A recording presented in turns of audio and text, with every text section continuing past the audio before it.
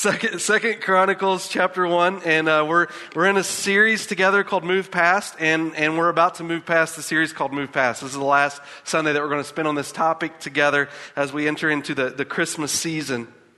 And this is an important topic for us today. Over the last week and into today, we've recognized this, that we can't cover every topic in life that we're going to face that will provide for us adverse circumstances, and trying to discover how God can help us move through that. But the good news is while we can't cover every circumstance, we know the God who does. We know that God is with us in all of those things. And so we're diving in these last couple of messages on this Move Past series, seeking God and how He can help us and walking with us through the circumstances we face in life. And we talk about moving past areas of life. We've talked about pain. We've talked about temptation. But out of all the things that we've discussed, not everything can necessarily fit in this black and white category.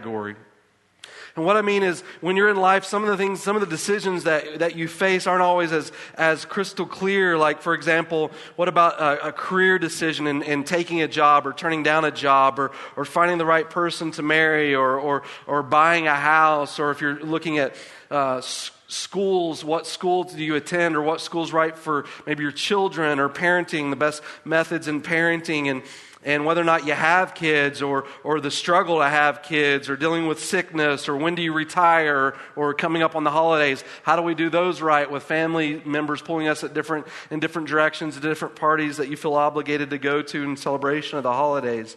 How do you deal with all that? It's not always black and white. What do you do when you don't know what to do? How do you build a successful life that just helps you move past those gray areas, or move through and navigate in those gray areas of life? You know, when we think about some things that would help us to move past adversity in life, sometimes we think, what I need is morality. As long as I stick to morality, I'll have everything right, or I just need to be smarter or more successful. But when you look at people in life that you would consider your example in morality or being smart or successful, a lot of times when you pull back the curtain, they're not happy either, right? When it comes to morality, maybe one of the most famous passages in the Bible, at least I think, is Jesus towards the end of his life. This may be one of the things that took him to the cross when it did. Is in Matthew chapter 23, he comes to the Pharisees and he delivers what's referred to in Matthew chapter 23, beginning in verse 15, as the 8 woes. Jesus comes before the Pharisees and says, "Woe are you, scribes and Pharisees," and he delivers 8 reasons why. And every time he delivers these reasons, he always says woe before he starts. Now, this word for woe, I want to say in our culture today, we have desensitized it, we have emasculated it, we have minimized it. I try to think of where we even use it today. I'm thinking maybe some guy riding a horse, he's like, "Whoa, horsey, it's time to slow down." But the word woe today doesn't have quite the punch that it used to have. It's not about just slowing down the horse. When Jesus is saying the word woe in his culture, it's a statement that literally means you're a dead man. Like, I'm going to kill you. Like, it's as brutal as it gets. In Isaiah chapter 6, Isaiah said it in the Old Testament, "Woe is me, I am a man of unclean lips." Isaiah is literally saying, "Woe, I'm a dead man." And in Matthew 23, Jesus comes before the religious leaders, and he tells the most prominent people in that culture, "Listen, you are dead people. Woe." Morality, Jesus is identifying, it's not what will bring you what you're looking for in life. Now, morality is a good thing, but when you identify yourself in morality, you can identify with behavior modification without heart transformation. You can come into our place of worship today and think that all we're about is just a religion and trying to get you to follow our rules, and that's not the case at all. God created you for so much more than that. Morality, it doesn't necessitate the answer, neither does being smart. There's lots of people that have a lot of knowledge, but when it comes to relationships, they could fail miserably in connecting in certain ways. And even success, people with power and fame, not always quite satisfied with it. In fact, some of those people could be some of the most lonely people in the world. I remember I went on a trip to Atlanta and happened to sit beside a celebrity on a train for like 30 minutes. And I thought it was a celebrity, but I didn't care. So they sat down beside me. I'm like, I think I know you. And I started vaguely reminding myself. And then as I'm sitting on this train next to this person, like crowds of people just start coming up, talking to this individual. And I'm just sitting there like, man, I think I know who this is. I figured it out. But people are coming up and talking to him, telling him thank you for whatever they did on TV. And this guy doesn't know these people from Jack. And he's got to thank all these people going to it. Oh, thank you. Yeah, thank you. Appreciate it. But at the end of the day, I mean, nobody really got to know him. They connected to this figure on TV, and they're treating him like this celebrity that they've known in their living room. But as far as a personal understanding, he's just person after person thanking, for acknowledging his work. But at the end of the day, just left empty because none of those people knew him or invested any time in him. And the same could be with success. Like people just cling to you because of who you are or what you can do for them, but they don't really know you. And so those areas of life, morality, smart success, don't necessitate to find satisfaction. They may even help us navigate through the black and white or the gray areas of life. And the reason I wanted to dive into 2 Chronicles chapter 1 with us this morning is Solomon is who the character relates to in this passage of Scripture. And he's finding himself in a similar situation in life. It's not necessarily black, it's not necessarily white, but he's just taken on this new position before Israel. His father's passed, he's becoming the king, he's transitioning into this role. It's a very difficult time for him. Anytime there's just this new authority leading a country, people are in this stage of, do they have what it takes? Can we really follow them? Are they going to work themselves out as a leader for us? Is it what we need as a country to move forward? Right? And Solomon stepped into this role, and he's come before the people of Israel, and he's called the people of Israel, see in the beginning of this chapter, to the tabernacle. They're praying, they're worshiping, they're literally on their knees seeking God's face, because to be honest, I don't think Solomon knows if he has what it takes. And as he's praying in this tabernacle, as Israel's joining in worship and praying with Solomon, it tells us in chapter 1 of 2 Chronicles that the Lord appears to Solomon. And he asks this, "In the night God appeared to Solomon and said to him, 'Ask, what shall I give you?'" And Solomon, you look at this adversity you're facing in life, what is it you think you need to do what you've been called to do? How can you fulfill this role? And God shows up and he just asks him, what is it that you need, Solomon? We talk about these areas of life that we need navigated through, sometimes not necessarily black and white. Maybe the question for you this morning is this: what is it you lay in bed at night just thinking about? If I could just have this right now, this is what would bring me satisfaction. This would give me clarity in the direction I need to go. And God is showing up into Solomon's life, and God has posed this question to Solomon. And Solomon's response, he just describes where he is. He says in verse 8, Solomon said to God, "You have dealt with my father David with great loving kindness and have made me king in his place." Like, first thing Solomon says is, I'm here because of my dad. It's not anything necessarily special that you see in me, God. I feel like the reason I'm here is because you worked in my dad's life, and now I'm finding myself now as king in his place. And so I'm here because of my dad. And in verse 9 he goes on, "Now, O Lord God, your promise to my father David is fulfilled, for you have made me king over a people as numerous as the dust of the earth." Like, I remember you made a promise to my dad. I mean, it wasn't necessarily me. Now, it relates through me, but it was to my dad. Like, you made him king over all these people. Now I'm looking out that I now am king over all of these people. I'm here because of my dad, and now I'm over these people in the land. This is why I'm seeking your face.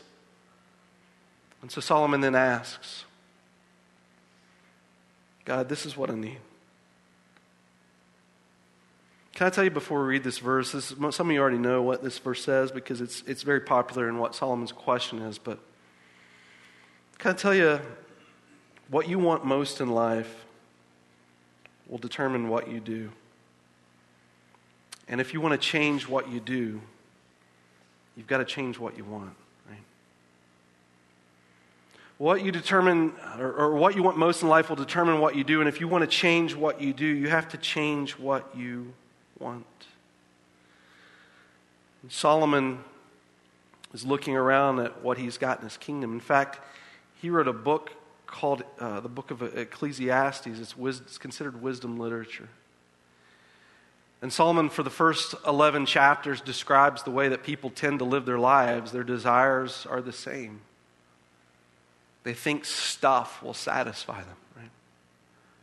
And when they get the stuff that they have craved, they find that that hunger is still there, and so they crave more. And what we really discover in those cravings of the stuff in life is that the temporary things of life really don't satisfy, that the cravings within us run much deeper because it relates back to the soul. And for 11 chapters, Solomon says in the book of Ecclesiastes, life is vanity. It's but a vapor, he says. And finally, in chapter 12, he paints this final picture of where satisfaction is found in life. And it's what he describes here in chapter 1 and verse 10. This is what he says. He says, "Give me now wisdom and knowledge, that I may go out and come in before this people. For who can rule this great people of yours?" God, to live life the way that you've called me to live, and to live life successfully, what I need is wisdom. In fact, if I just gave a very basic definition of wisdom, I would say this: wisdom is being good at life. And God reflects his remarks back to Solomon when he asks for wisdom. And God said to Solomon, "Because you had this in mind and did not ask for riches, wealth, or honor, or the life of those who hate you, nor have you even asked for long life, but you have asked for yourself wisdom and knowledge, that you may rule my people over whom I have made you king. Wisdom and knowledge have been granted to you." You know, God goes on from there and he says that Solomon will have these things. He'll have wealth and he'll have power, but it's not because Solomon's asking for wealth and power. It's because Solomon learned how to be wise with the resources God gave him, and in the wisdom of that, God blessed Solomon through it. But God was delighted in Solomon's heart for wisdom, because wisdom is what gives him the ability to navigate through the adversity in life. One of the most famous stories, I think, told about Solomon was when he decided to saw the baby in half, right? Two ladies come before him, and one of them has a baby, and they're both claiming that the baby is theirs. And Solomon says, "Cut the baby in two." And the mother that begins to weep that this baby is going to be cut in two gives her baby to the other lady. And Solomon knew that was the mother, because the true mother of that child, would want to preserve the life of the child even if she couldn't hold the child. And this kind of wisdom helped him learn to navigate through life. Now, I'm not suggesting you're ever going to be in a cut a baby scenario, but wisdom is important because life throws to us certain adversities that we don't always know the right answer to follow after, but we know the God who does. And so discovering the wisdom in Him to navigate through that is significant for us in life. In fact, let me just give you an example. Here's one of all the wisdom I've learned over the years. My son comes to me this past week and he says, "Dad, I will pay you $10 to eat a worm.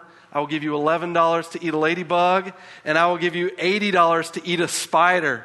I'm like, "Well, I don't want to turn down a buck here, son. So, all right, where are you going to get this money?" I'm just curious. He said, "I'm going to take it from you and I'm going to give it back to you." And I said, "No deal, no deal. I am wise beyond my years." That's not how it works, right?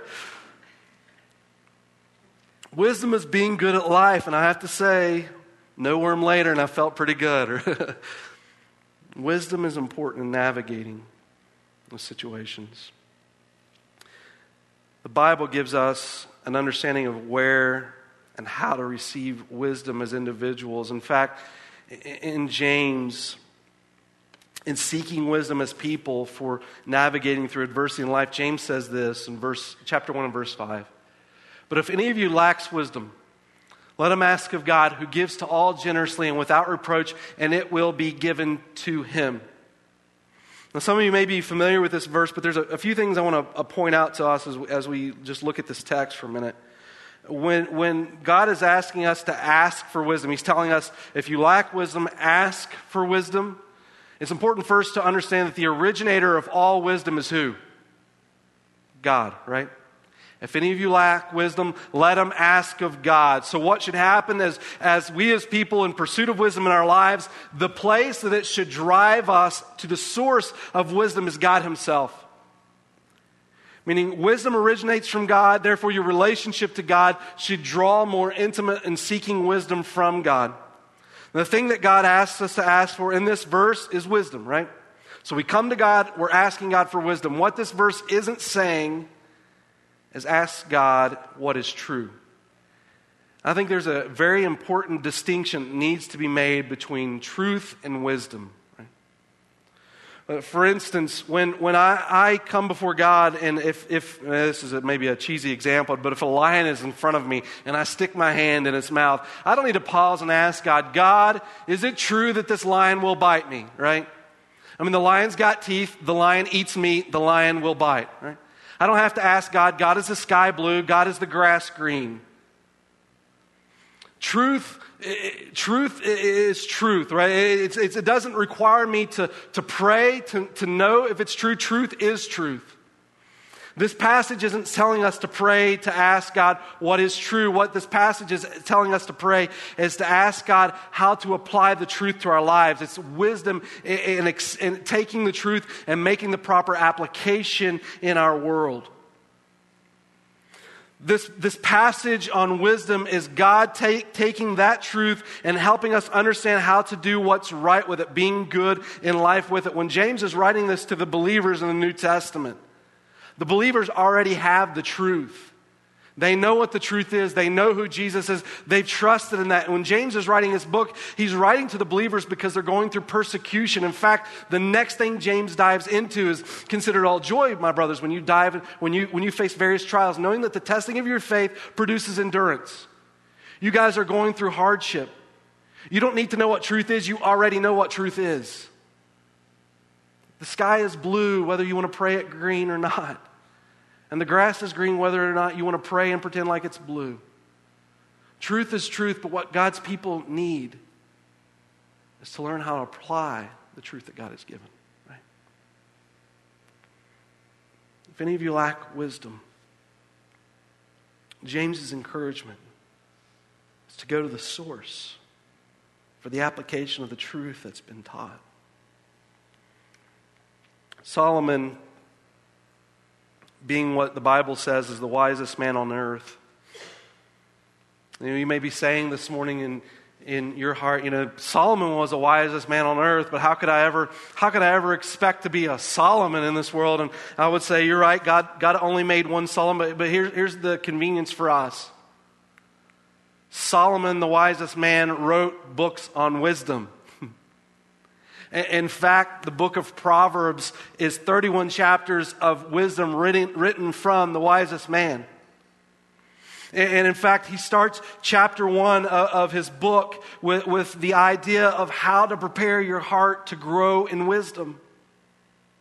The attitude to take, and I would encourage you this way. If you're thinking in your life today, I want to become wiser. I want to grow in that wisdom. I want to learn how to navigate those gray areas of life. Here you go. In December, there are 31 days. In the book of Proverbs, there are 31 chapters. You can read a chapter a day. When Solomon wrote the book of Proverbs, he addresses it to his children, his older children, or his older son. He wants them to read this as he's getting ready to enter into his teenage years, to figure out how to navigate life. So let me encourage you as parents, if you're thinking about not only do I want wisdom, but I want to impart this to my kids. If you've got some older kids able to critically think in these areas of wisdom and these proverbs, I would encourage you to do it with one of your children. Go through a chapter a day with your child and just discuss it. And let me just give you a little further thought. Some of this stuff is very specific to gender, right? And so if you have the convenience of mother doing it with daughter or father doing it with son, I would encourage you to do it that way. to talk about some of these subjects that are significant for them in life to practice wisdom. But when Solomon opens up Proverbs chapter 1, let me just read these thoughts to you. He says in verse 2, to know wisdom and instruction, to discern the sayings of understanding. In verse 3, to receive instruction in wise behavior. In verse 4, to give prudence to the naive, to the youth knowledge and discretion. In verse 5, a wise man will hear and increase in learning. When you look at the first 6 verses of Proverbs, Solomon is describing the context in which people should have in their attitude to receive wisdom. It's one of a learning position. It's one that's not ready to speak, but one that's ready to absorb. Right?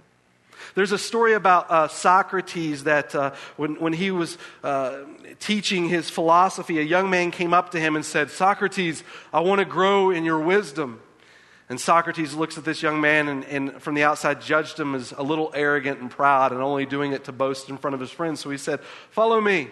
And so Socrates walked out of the city, down the street, out of town, down to the ocean, and walked into the water. And the young man continued to follow him. And they turned around about waist deep. And Socrates said, "Now tell me what you want." And the young man said, "I want wisdom." And he takes the young man, he holds him down in the water for about 15 seconds, and he lets him back up. And Socrates says, "Now what do you want?" And the young man says, "I need wisdom." So he shoves him back under the water again and holds him there for 30 seconds this time. And he asks the young man, "What do you want?" And he says, "I want wisdom." And he takes the young man, he holds him down for over a minute, and finally he lets him up and he says, "What do you want?" And the young man says, "Air, I need air." And Socrates looks at him and says, "When you crave wisdom, like you crave the air right now, that's when you're ready to receive it." Proverbs chapter 1 carries that idea. I mean, it's easy to sit here and say, "I want to be wiser," right? But the reality is there's got to be a hunger there for it. Wisdom is something that you apply your life to. You don't just wake up today and say, "I want to be wise," right? On the same token, I don't think people wake up and say, "You know what, I want to wreck everything in my life." Jesus tells a story in Matthew chapter 7. It's the end of his Sermon on the Mount. He makes application at the very end, and it's sort of this "now choose" statement Jesus makes. He describes a house, right? And Jesus says in verse 24, "Therefore everyone who hears these words of mine and acts on them may be compared to a wise man who built his house on the rock. The rain fell and the floods came and the winds blew and slammed against that house, and yet it did not fall, for it had been founded on the rock. Everyone who hears these words of mine and does not act on them will be like a foolish man who built his house on the sand. The rain fell and the floods came and the winds blew and slammed against the house, and it fell, and great was its fall." So what Jesus is saying is, it looks like this. You know, people are going to build their houses in life. You're going to build your house, you're going to live in it. And from the outside, when all you see is a house, you think, "Oh, that's pretty, they got a house." Right? But it's when the rains come and the storms start to fall that you begin to discover exactly how that house was built. Is it made to last? Right? And that's what wisdom represents in this story. Wisdom isn't something that you wake up and you say, "I want to be wise," and foolishness isn't something you wake up and you say, "I want to be a fool." But over time, as the storm begins to rage against the home, you see where the foundation of that house rests. Wisdom is something that you begin to apply to your life today, because tomorrow you don't know what it holds. And as the rains come, the effort that you spent in the wisdom displays itself. I mean, you can think in your own life, if you ever get in a pinch in some situation, who's the first person you call? It's not the fool. It's someone in whatever that situation that you're facing is going to help you navigate through that scenario, because they have gained the wisdom for that particular situation in order to encourage you. And Jesus comes to the end of his Sermon on the Mount. Not only again is he identifying himself as the source of wisdom, but he's saying to everyone, listen, there is a choice and there is a result to what you say in me. If you say this morning, I want to grow in wisdom, it's great. Solomon wrote 31 chapters with 31 days this month. And then Solomon says in Proverbs chapter 1 and verse 7, sort of this hinged thought that pulls all of this together in wisdom. He says this: the fear of the Lord is the beginning of knowledge. Fools despise wisdom and instruction.